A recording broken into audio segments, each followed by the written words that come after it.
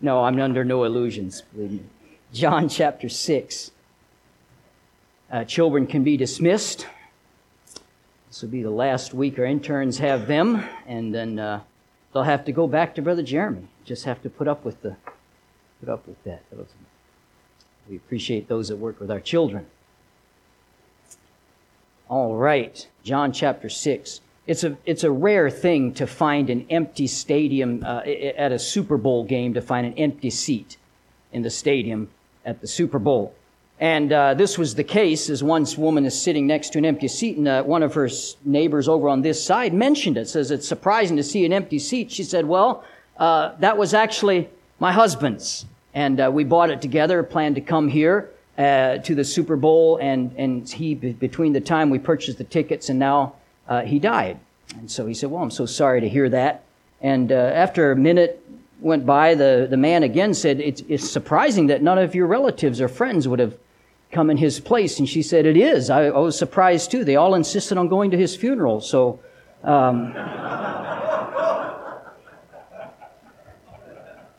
we all have priorities, right? I'm glad that yours is on track this morning and you're here. And so we're grateful for having you. We are talking about friends of Jesus and those that, the people that he worked with closely. And I don't know about you, I've learned a lot through this, just studying different lives that are a little bit more obscure. And today I want to introduce you to another friend of Jesus. His name is Philip. And he's listed in all four lists of the apostles. He is listed number 5. He is the leader of the second group of 4. Remember how we talked about last week? They kind of sectioned that off, and he's the leader of that group. He's not as popular or well known as the first group, James, John, Peter, and Andrew, but he is more well known than most. And so as we read the Gospels, we start to see the character and the personality of this man, Philip. And with Philip, I don't know, but many of us, I think, will identify with him today. I know I sure did. And so let's look at some things about Philip. We're looking at John chapter 6, verse number 7 to begin with. Actually, let's jump back up in verse number 5. When Jesus then lifted up his eyes and saw a great company come unto him, he saith unto Philip, Whence shall we buy bread that these may eat? And this he said to prove him, for he himself knew what he would do. Philip answered him, 200 pennyworth of bread is not sufficient for them, that every one of them can take a little. One of his disciples, Andrew, Simon Peter's brother, saith unto him, and then you go into the story. There's a lad here. We know very well the story of the feeding of the 5,000. But I want to talk to you today for a few minutes on Philip, the pragmatist. I believe Philip was a pragmatist, and a pragmatist is that character or conduct that emphasizes practicality or a very earthly-minded type of thinking. And so let's talk today about the friend of Jesus, Philip, the pragmatist. Father, I pray you'd help us as we look this next few minutes at a man who we can all probably identify with. Thank you, Lord, for the opportunity you give us to be together here in your house. In Jesus' name, amen. Philip, the name Philip, is a Greek name, and it means simply lover of horses. And that fits me. I grew up with horses and loved working with horses, and have a scar above my eye that came from a horse. That wasn't so pleasant, but I always enjoyed that. But that's what his name means. Now, he had a Jewish name, no doubt, because all the apostles were Jewish, but that's never mentioned. All we know him by is Philip. Philip was from Bethsaida. It was the city of Andrew and Peter, and probably he went to school with them or knew them growing up, and considering their close relationship with James and John, probably all 4 of these were close friends, or at least knew each other well from that area. In John chapter 21, we see an interesting verse when Peter says he goes fishing after he had kind of before the resurrection, and after Jesus had died, and so he says, I go fishing. There's some evidence that Philip, Nathanael, and Thomas, they were all fishermen from Galilee, and there's others that said, we're going to go with you, and it lists those, actually 7 of them. That was Thomas, Nathanael, James, John, and then the Bible says 2 others of the disciples. Most likely that would have been Philip and Andrew, who were always seen in the company of the others. In all likeliness, the 7 of these were co-workers and friends before they came to Jesus. And in one sense, this is a little surprising because you might expect Jesus to take a different tack as he is preparing literally to shake the very foundations of the world. You might expect him to scour the earth and hold lots of interviews to find the most talented, the most person with the most abilities and the most gifted men in the world. Instead, he singles out a small group of fishermen. They are common men with unexceptional talents, with just average abilities. And later, the Bible calls them unlearned and ignorant men. And he chose these, and he basically said, yeah, these guys will do. This is who I'll use. And he did in a great and mighty way. I'm glad for that. Because we spend so much time in our life focusing on our abilities and our limitations, and God doesn't care so much about that. He just wants you. He just wants your heart. And He'll give you the ability to do what you need to do. When God says ride, He'll always provide the horse. And He'll give you the ability and the desire and all those things. He just wants your heart. He could do more with these uneducated fishermen than he could do with any self-important diplomat of the day. So what about Philip? We learn, all that we learn about him comes from the book of John. There's really nothing in the other Gospels about him, so we're going to focus on this book. As we look at his life, we find that he was a little different than the others. Philip is often paired with Nathanael. They were evidently very close friends, but Philip is even different from him. And as we look at these different snapshots of him, we find this pragmatic man. He's all about the process, just the facts kind of guy, practical-minded, not that forward-thinking. He was the kind of guy who often misses the big picture. Maybe you're like that, or maybe you know somebody like that. Focused only on the now. He was the kind of guy that would sooner tell you why it can't work than to try to figure out a way to make it work. He was inclined to be a defeatist instead of a visionary. He was prone to logic, trying to figure things out humanly speaking. And boy, oh boy, I don't know about you, but I identify with that. Trying to figure it out on a human scale. And sometimes we cannot solely depend on our logic. Sometimes our logic is flawed. Let me give you some safety facts from New York Minor Institute. Nearly all sick people have eaten carrots. Obviously, the effects are cumulative. An estimated 95.9% of people who die from cancer and heart disease have eaten carrots. 90% of all people involved in car crashes had eaten carrots within 60 days of that car crash. 83.1, I don't know who gets these numbers, 83.1% of juvenile delinquents come from homes where carrots were served regularly. Among the people born, this is a scary thought, among the people born in 1839 who later ate carrots, there was a 100% mortality rate.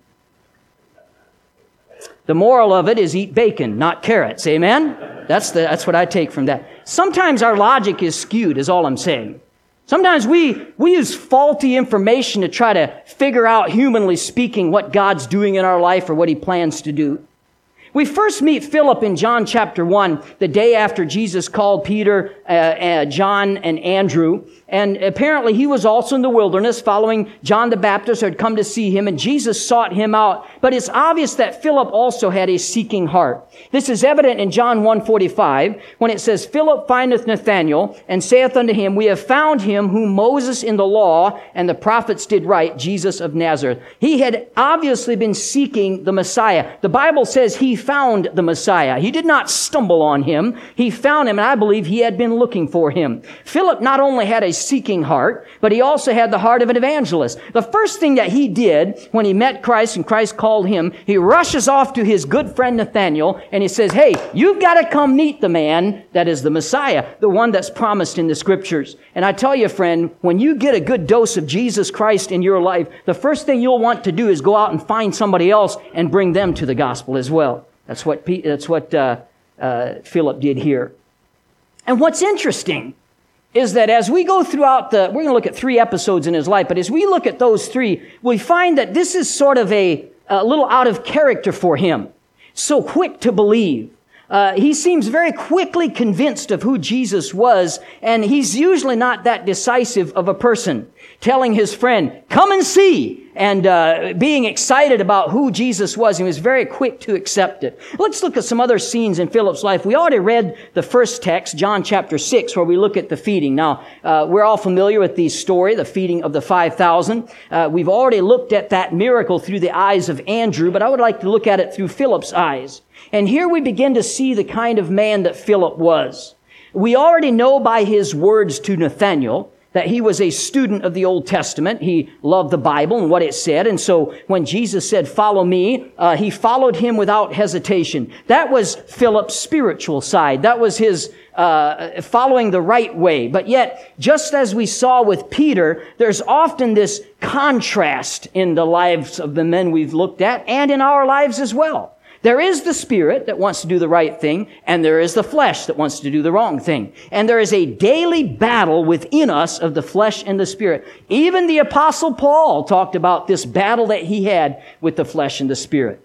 All you have to do to know what I'm talking about on a small scale is walk up to a buffet. Amen? I mean, you walk up to the buffet and you're going to start having a battle between what's good and what you really want. Because what's good is not what you really want. Our body doesn't necessarily want good things. Our flesh doesn't want good things. And so we have that battle going on. And now he sometimes showed strong faith like he did in the beginning, and sometimes he showed weak faith. We do the same thing. So here was a huge crowd, 5,000 men, the Bible says, with families that they had. There could have well been 10,000. There could have been 15 or 20,000 people present that day. And it was getting late in the day, and they had not eaten. So this is when Jesus tests Philip. In verse 5 that we read, he saith unto Philip, whence shall we buy bread that these may eat? Why did he single Philip out and ask him? Now, John tells us why in the next verse. And this he said to prove him, for he himself knew what he would do. It seems like it's possible that Philip was sort of the social committee chairman for this group here. We know that Judas handled the money, and Philip certainly this would have fitted his personality to be kind of in charge of arranging things, the distribution of meals and supplies, or maybe he was just naturally concerned with organization and protocol. But he would be the type that would speak up in a planning session, as we see several times here. I don't think we can do that. I think there's going to be a problem getting that passed or that done. I love this so much. And don't miss this idea. Jesus is not looking to Philip for a plan. He's already got the plan. But he's asking Philip as a test. He says, how are we going to... And I like to picture these type of things, and because Jesus meets us where we are. He was showing Philip basically what kind of person he was. So he looks over at Philip, and the way I pictured in my mind, because I look kind of visual about the Bible, I just picture a hint of a smile on Jesus' face as he says to Philip, how do you propose we feed all these people? And Jesus knew Philip, and he knew that he was already in his mind. He was in counting mode. He was trying to figure this out. I mean, he had his iPhone out. He had it on the calculator, and he was doing the math, and he was trying to figure out. Now, let's see, Little Caesars, $5 a piece. Of course, he lived before, I know it's more now, but he lived before Biden economics, so it would have still been $5 a piece at that time. So he says $5, and each pizza will feed 4 people or 2 teenagers. And so you take 15,000 divided by... I don't think this is going to work. Now, how you say, Pastor, how you know he was doing that? Look at what he says in the next verse. His answer, 200 penny worth of bread is not sufficient. He's already been doing the math. He's got an idea. We don't have... And by the way, 200 penny worth, that's basically about 8 months of salary, so that's presumably what they had amongst them. And he'd been already thinking about the difficulties of the food supply from the moment he saw the crowd. And I like Philip. I like him. You know that story, Mary and Martha, where Mary is sitting at the feet of Jesus? Don't you get frustrated by that? People who just sit around when there's work to be done. I can't say too much because Jesus commended her. But she's sitting at the feet of Jesus, and Martha walks out, hands on her hips, Could you tell her to come help me in the kitchen? I identify with Martha, don't you? See something that needs to be done and you want to get it done. And I identify with Philip here as well. And it's sad because here's what we do. We do exactly what Philip did. He did not sit there and think, praise God, look at these people. Jesus is going to be able to preach to all these people. He's doing math, trying to figure out what we're going to do to feed her 200 pennyworth and how far it'll go. How often in our life do we squander opportunity because we only see impossibility? Let me ask you a question. Are you more apt to look at a situation and see difficulty or opportunity? How do you look at situations? I believe Philip looked at a situation and he saw difficulty. And I love how Jesus deals with us because he does with us the way he does Philip here. He meets him where he are. Oh, how our Savior knows us. And we're so quick to get our calculators out and calculate the risk of what our God wants us to do. Whatever we see in the Bible. And trying to figure out if it's worth it or if we can do it. And often we'll do the same thing. I don't think I can do this. I don't want to take the risk or I can't handle the cost. And I love how Jesus so patiently takes Philip and us from where they are to where they need to be. Because again, Jesus did not need Philip to come up with a plan. He already had it all planned out. He already knew what he was going to do. He had this all worked out. That's why I think there was a little bit of maybe just a hint of a smile on his face when he asks Philip, because he wants Philip to work himself into an impossible situation. And God loves to take your impossible situation and blow it up and make it happen. That's an awesome thing. So, we think that if God's work will be done, often we think it depends on my plan. Haven't you ever done that? Think, boy, if this is going to get done, it's going to depend on my plan. It's got to be just right. Now, I got to tell you today, in all honesty, I love my ministry here. I love being your pastor. It's a great joy in my life. But God's work was being done before I got here. And God's work will be done after I leave here, which incidentally will be in 43 years. I plan to retire at 92, so you're still stuck with me for a while. He does not need your plan. He just needs you, and he needs you to get on board with his plan. Back to what we sang, trust and obey. Just trust him. He's got the plan. We don't have to try to figure everything out all the time, but that's who Philip was. And I identify. If you came to me today and asked, what's your 5-year plan? I'd have an answer for you like that because I have one. What's your 10-year plan? I got that answer too. Because I like that. I have a 1-year and a 5-year and a 10-year and where I would like to be, where I'd like the church to go to and what I'd like to see God do here. I have these type of visions, but we better not let our 5-year plan get in the way of what God's got for us. Because a lot of times, the idea of being submissive to what God has for us means that we have to be willing to hand him our calendar. We have to be willing to hand him our plan and let him work his plan. Oh, we don't like that always, but that's what we need. So the problem is that anything that doesn't make sense to us, we sometimes avoid doing. So the Bible says very clearly all throughout to give a tithe. And we ought to tithe, and that's 10%. And so the Bible's very clear as well that the 90% goes further than 100%. Means that you are more blessed if you give part of what you have away. Hang on. That doesn't make any sense, right? If you use your calculator. If you use your human reasoning, that makes no sense.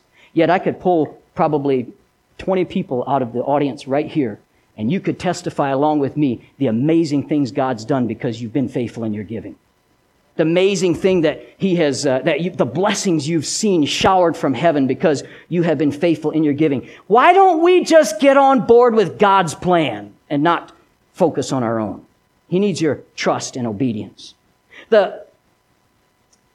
Anything that seems like a risk to us, we shy away from. And in this story, was it risky to bring a boy with a sack lunch and he didn't have much, 2 sardines and 5 hush puppies? Was it a risk to bring this boy to Jesus as a solution for 20,000 hungry people? That was a little bit of a risk. You could get laughed at for one. Was it risky to start handing out food from your little bag or basket that you had and you've got 50 and then 100 people waiting for what you've got and you've got just enough for a couple people and then as they were handing out, it started to multiply. Was that a risk to start doing that? Yeah, it was a risk. Was it risky for a woman who had an issue of blood for 12 years, who was considered unclean, to push her way through a crowd of people just to touch the hem of Jesus' garment? Yeah, that was risky. Was it risky for a leper to approach Jesus when he wasn't supposed to be approaching anyone? Yes, it was risky, but you will not see God do great things in your life unless you're willing to take a risk once in a while. To laugh is to risk appearing the fool. To weep is to risk appearing weak. To reach out to one in need is to risk involvement. To love is to risk not being loved in return. To live is to risk dying. To hope is to risk despair. To try is to risk failure. But risks must be taken because the greatest hazard in our life is to risk nothing. Because if we risk nothing, we will not be anything, we will not have anything, we will not do anything for God. That may avoid sorrow, it may avoid suffering, but you cannot learn, you cannot change, you cannot grow, you cannot live without taking some risks. Do something for God. I found this little poem I thought was neat. There was a very cautious man who never laughed or played. He never risked, he never tried, he never sang or prayed. And when he one day passed away, his insurance was denied. For since he never really lived, they claimed he never died. I don't know about you, friend, but I want to live. Amen? I want my life to mean something. I want to impact someone. And I don't want to just exist. I want to have a purpose, and God has that for you. He has it for you. It's in His plan. Philip had been there when Jesus changed the water into wine.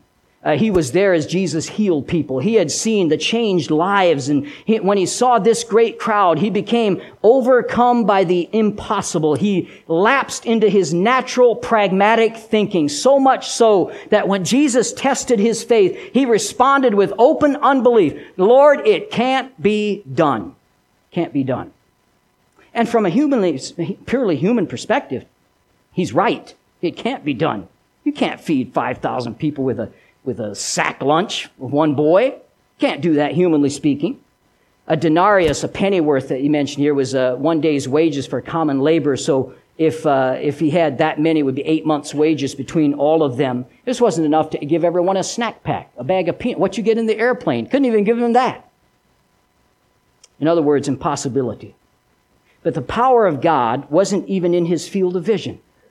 And it often isn't in ours either. A lot of times we operate outside the power of God. We operate in our own ability, in our own purview, without the power of God, and wonder why great things don't happen. Because you and I cannot accomplish it on our own. We've got to have the power of God there. And here, this is what he was doing. He was looking at life without the power of God. I love this phrase. I use it often with young people. Whether you think you can or you think you can't, you're right. Take a risk. Do something for God. And now I like how Andrew, he had a hint of the possible. He brings that boy to Jesus with the lunch. Not sure what this can do, but it's something. By the way, when you give your something to God, He'll do great things with it. Amen. It'll be small. It won't be much. I mean, you don't have that much to offer. But when you give what you have, He can do great things with it. Just obey and just trust. What could God do with and through you if you allowed Him to grow your faith? What limitations are in your life right now because you see difficulties instead of opportunities? All right, number 2, if you'll go to John chapter 12, we'll look at another episode in his life. John chapter 12, I call this the visitors. We have another insight into Philip's character here. And I think we can see he's kind of an overthinker. He's worried about protocol. He lacks boldness and vision, and it limits his ministry to others. When he has a great opportunity to make a big impact, he misses it again. Look at verse number 20 of John 12. And there were certain Greeks among them that came up to worship at the feast. The same came therefore to Philip, which was of Bethsaida of Galilee, and desired him, saying, Sir, we would see Jesus. So here you have some God-fearing Gentiles, probably coming to Jerusalem for the Passover. And John includes this, and it's important for us to understand what was starting to take shape at this time in history. The door was closing on Judaism because they had rejected the Messiah, and it was opening to Gentiles. This was an unheard of thing in their world. And I'm glad for it because I am a Gentile, and so are most of you. I'm glad that God is the Savior of the world, not just of one people. And so with the door of the Gentiles was opening up. Later, of course, Peter and then mainly Paul would take the gospel to the Gentiles. These Greeks that came here were interested in Jesus, and they sought out Philip. Maybe it was because he had a Greek name like they did, or maybe because he was the social committee chairman, like I mentioned a while ago. Maybe he was just the first one they saw. I don't know. At any rate, they came to Philip and they said, "Sir, we would see Jesus." And immediately, Philip, being the man he was, pulls out the manual. We got to do things by the book, after all. Here's a bunch of Gentiles, and they're coming to see Jesus. So he goes to the manual. Go to G, Gentile. Jesus said in Matthew 10, 5 and 6, "Go not into the way of the Gentiles. Into any city of the Samaritans entered ye not, but rather go into the lost sheep of Israel." In Matthew 15, 24, he says, "I am not sent, but unto the lost sheep of the house of Israel." That's the manual. That was what he knew. That's what he had heard. And by the way, I ask you, does this mean that Jesus did not care about Gentiles? Not at all. At this point in his ministry, we're simply talking about priority and primary focus. Now, we support the Croker family. They are missionaries to the Mennonites in Bolivia. And when they go down there, they're in the process of getting down there right now. And when they get down there, their focus will be on the Mennonites of Bolivia. Does that mean that they will not have anything to do with any other Bolivianites, whatever that is?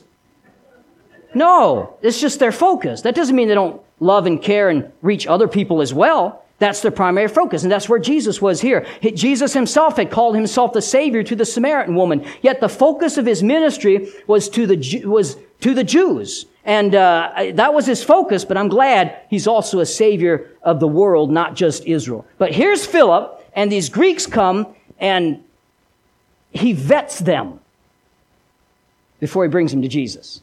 That's what he's kind of doing inside, vetting them. What do I do?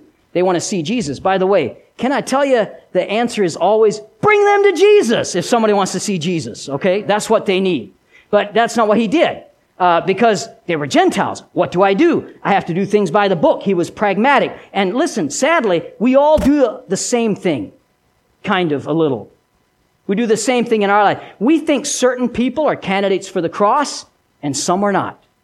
Can I tell you, everybody is a candidate for salvation. Everybody's a candidate for the cross. Moral people, religious people, imprisoned people, drug addicts, trans people, LGBT people. Everyone is a candidate for the gospel.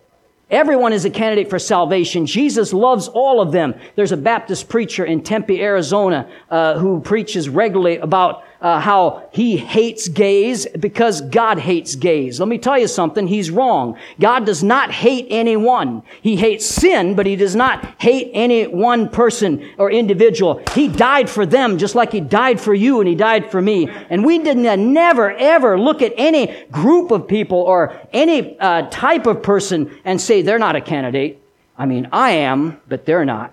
We need to be very careful. It is never our job to decide whether someone is a candidate for salvation. It burns me up that in our town here, and you've seen it, you're out and about, but we have churches in our town that fly rainbow flags with the things. We accept everyone. And why that upsets me is because the implication is that places like Bible Baptist and others don't accept people like that, and that's 100% wrong. We do accept people like that and love on them just like they would. But just because we do not encourage the sin or the behavior of that sin does not mean we don't love them. Everybody's welcome to come here. And every time I drive by, I just get a little bit upset because the implication is they're not welcome here, and they are welcome here. It is not love, by the way, to tolerate someone's sin. It is not love to leave them where they are. Real love gets a person, gets them saved, first of all, and then gets them cleaned up and away from their sin. Love calls sin out. That's what Jesus did. But, praise the Lord, Philip had a good heart. He didn't just send him packing. So he said, let's take him to my good buddy Andrew. Why? Andrew's always bringing people to Jesus. It doesn't matter who it is. He even brought his loudmouth brother Peter to Jesus and then had to deal with that the rest of his life. So 22, Philip cometh and telleth Andrew, and again Andrew and Philip tell Jesus. Philip was by the book. No precedent for introducing Gentiles to Jesus, so he gets Andrew's help. They take him to Jesus. Of course, Jesus received them gladly because he said in John 6:37, him that cometh to me I will in no wise cast out. Hallelujah. It's always the right thing to bring people to Jesus. One more. If we go to John chapter 14, we'll look at one more. The last night. The scene is the upper room, the Last Supper. This is the same evening where they argued about who was the greatest. This was the night that Jesus washed all their feet. And sometimes we talk about Peter, the foot in the mouth apostle, the one always saying the wrong thing and saying something dumb and putting his foot in his mouth. Well, he wasn't the only one, because Philip's about to do the same thing. Of all the foolish and ignorant things and statements said by the disciples, this one took the cake. Jesus' heart is heavy tonight. This is the night before the next day he would give his life on the cross for us. He's spending his last evening with these men. He wants to comfort them. He wants to encourage them for the days ahead. And he told them, he starts out the chapter by telling them, let not your hearts be troubled, trying to calm them. He promised that he's going to prepare a place for them. And then in verse 4, he says, he also promised to return and receive them to himself. Then in verse 4, and whither I go ye know, and the way we know. The place obviously was heaven, and he was the way there. But they were a little slow to catch on. So Thomas spoke for them all, and he said this. We talked about this when we looked at Thomas. Lord, we know not whither thou goest, and how can we know the way? Okay, that's a little slow. You know that kid in school that sniffed the glue a lot and stuff? This is a little bit slow, and so, but Jesus is patient, and he says, Thomas, I am the way, the truth, the life. No man cometh to the Father but by me. Makes it very, very clear. By the way, this knocks out a lot of religions in the world because this is only one way. The gospel is an exclusive gospel. It's very simple. Thank God. It's free, but it is exclusive. There's only one way, and he says it. So he answered the question, how can I be saved? He said, I'm the way. His meaning was clear. He was going to his Father in heaven, and he is the only way to heaven. You can't do anything about it if you're lost by yourself or on your own. I must receive the one who said, I am the way. When I know him, I know the way, because he is the way, and there is no other way. I hope that we made that super clear. Jesus said himself, no man cometh to the Father but through me. He is the way.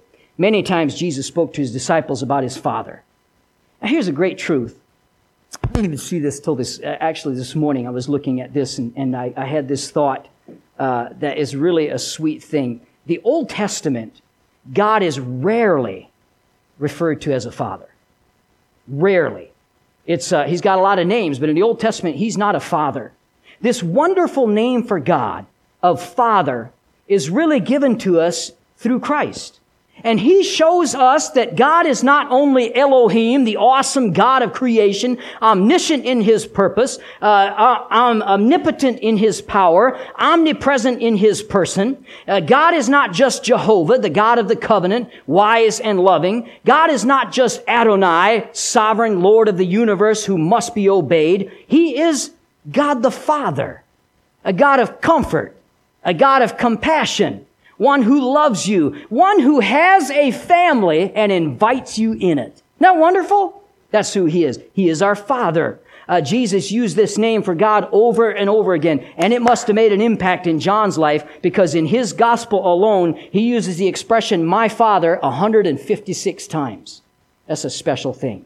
So Jesus adds in verse number 7, if ye had known me, you should have known my Father also, and from henceforth you know him and have seen him. This is his deity. He is stating very clear here that he is God. To know Christ is to know the Father. These are the different persons in the Trinity. They are one. To see him is to see God. They had seen him, they had known him, and in that way they already knew the Father. That's what Jesus is saying. Here's where Philip raises his hand. Don't you love that kid in class? Oh, are there any questions? Don't you raise your hand. And then you raise your hand. So he raises his hand. This is what Philip says. Lord, show us the Father, and it sufficeth us. Show us the Father. Now, that's a pretty dumb statement to say on the heels of what Jesus just said. How could Philip say, had he not been sitting there listening? This is a profoundly ignorant statement, and it's also offensive. That he didn't get it. After all he'd seen and heard, he'd witnessed all these miracles. He had been there with Jesus when he cast out demons. He had been Jesus' friend 24 hours a day, 7 days a week for 3 years. If he truly knew Jesus, he should have known that he should have known the Father also. Add to that, Jesus just now said, if you've seen me, you've seen the Father. Show us the Father. Something's missing. But you see, here's, I think, one little thing that's going on. Philip's not satisfied with a spiritual concept of who God is. The Bible says that if we worship God, we must worship him in spirit and in truth. We like tangible things, don't we? That's why we like material things. We are rife with materialism. We like things we can touch. He wanted something more substantial, something he could see. And can I tell you, the craving of something substantial and visible is behind all ritual religion. We've got a God that we can serve, and we see the person Jesus Christ. As we see him in his life, we also see who God is. Look at verse 9. Jesus saith unto him, I often wondered if Jesus didn't just, he was tempted. He didn't sin. But the Bible says he was tempted in all ways like we are. Was he ever tempted with a throat punch, you think? You ever wanted to punch somebody in the throat? And you didn't, because you didn't sin. But sometimes we have that desire. I wonder if this wasn't one of those. Jesus said this, have I been so long with you, and yet hast thou not known me? Philip, he said, he that hath seen me, he hath seen the Father. And how sayest thou then, show us the Father? Philip, what do you think's been happening for 3 years? Who do you think I am? How could Philip, of all people, so eager in his faith in the beginning, now show us the Father at the end? How could he ask this now? For 3 years, Philip had gazed into the very face of God, and it still wasn't clear to him. His earthly thinking, his skepticism, his matter-of-factness, all these things blinded him about who Jesus was. After all this time, he was still thick-headed, like many of us are, because all this time, he's trying to make these things fit into his calculator, and they don't fit. I can't figure this out. I don't know how God's going to do what he says he's going to do. And so he has earthly thinking, and every single one of us, dear friends, struggle with earthly thinking. Always having to deal with that. That was Philip. Philip, like the disciples and like us, was a man of weak faith, imperfect understanding. He was analytical. He wanted to be able to explain, humanly speaking, every aspect of what's going on. We like to do the same thing. So he's unable to grasp the big picture of who Jesus was, what Jesus could do, and most importantly, what Jesus could do through him. He's slow to grasp that. Can I tell you, I forget who made this statement. I read it a while back, but if you can explain it, it's not God. There's lots of things that you do this, and so that happens, and you do, but there's some things that you can't explain, and it's just God. I remember when I first decided to be faithful in tithing. And there was a season in my life, I wasn't, much to my chagrin, but I decided to be faithful in tithing. And my pastor was one of those guys who just had everything together. And so he told me, you got to get a budget, work out a budget. So you take all your expenses and you take all your income and you got to work out a budget. You ever done that before? It's important to do that. And so I took all my income and then all my expenses. My income and my expenses. You ever been there before? The income is a whole lot shorter than the list of expenses. And I got to tell you, I couldn't make a budget because it didn't make sense. I had a lot more going out than I had coming in. It wasn't, this is why I couldn't quantify in the beginning how I would spend what I've got coming in because what I had going out was just too much. And yet we started tithing by faith. You know what happened? Bills got paid. I don't know how. I really don't. I mean, I can look back. I try to do the numbers sometimes. How does this work? I'm getting this in, I'm going this out, and it just, how's that working? But bills got paid, and God took care of us. And people would give us things, and God would provide us stuff, and we got a vehicle given to us. And just different things happened that God's provision came through over and over. And sometimes, if you can explain it, it's not God. And I hope there's some things in your life you can't explain. I don't know how God's doing this, but He is, and praise God for it. Now, from the outside, we might look at this scene and say, well, Philip's out. That's it for him. You can't use him to change the world. But this is exactly who Jesus uses. Imperfect people, weak in their faith, who mess up, who say dumb things, and God still uses them anyway. I'm glad because I fit all those things. And maybe some of you do as well. Jesus made him into a powerful preacher. He was one of the people who was responsible for the foundation of the early church. And by the way, Jesus is in the same business still today. His strength is made perfect in your weakness. And thankfully, Jesus uses people like Philip. Because I am a Philip, and so are you. I have a problem at times and lack of faith at times, and Jesus still will use us. History tells us that Philip was used greatly in the spread of the early church. He was among the first of the apostles to suffer martyrdom. He died just 8 years after James was beheaded. And he died by stoning in Asia Minor just 8 years after James. And before his death, though, multitudes of people came to Christ under his preaching. Philip did what every one of us need to do in our life as well. We have to overcome our natural tendencies that hold us back from seeing God's best in our life. Our pragmatism, if you will. Our non-forward thinking, if you will. Our fear of taking risks and doing what God tells us to do. If you will just submit yourself 100% to Him, knowing He's already got the plan. I don't have to He's got the plan. I just submit myself to Him. It'll amaze you what God will do with you. Just like He did with Philip. Here's, Philip, I think, embodies these verses, and I'll read these in closing. 1 Corinthians 1:27.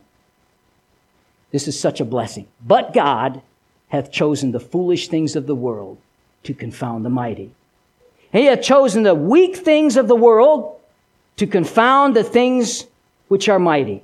And the base things of the world and the things that are despised hath God chosen. Have you ever felt despised? Oh, I have. And yet God has chosen it. Yea, and the things which are not, to bring to naught the things that are, that no flesh should glory in His presence. Are you glad He uses foolish people? Amen. There's a foolish person standing in front of you right now. I got no wisdom to offer. I got no knowledge. God will use you if you just submit yourself to Him. And eventually, Philip got there. It took a little bit, but he got there. And God used him in a great way. Let's have every head bowed, every eye closed. Maybe today, in this room, I'm talking to a Philip.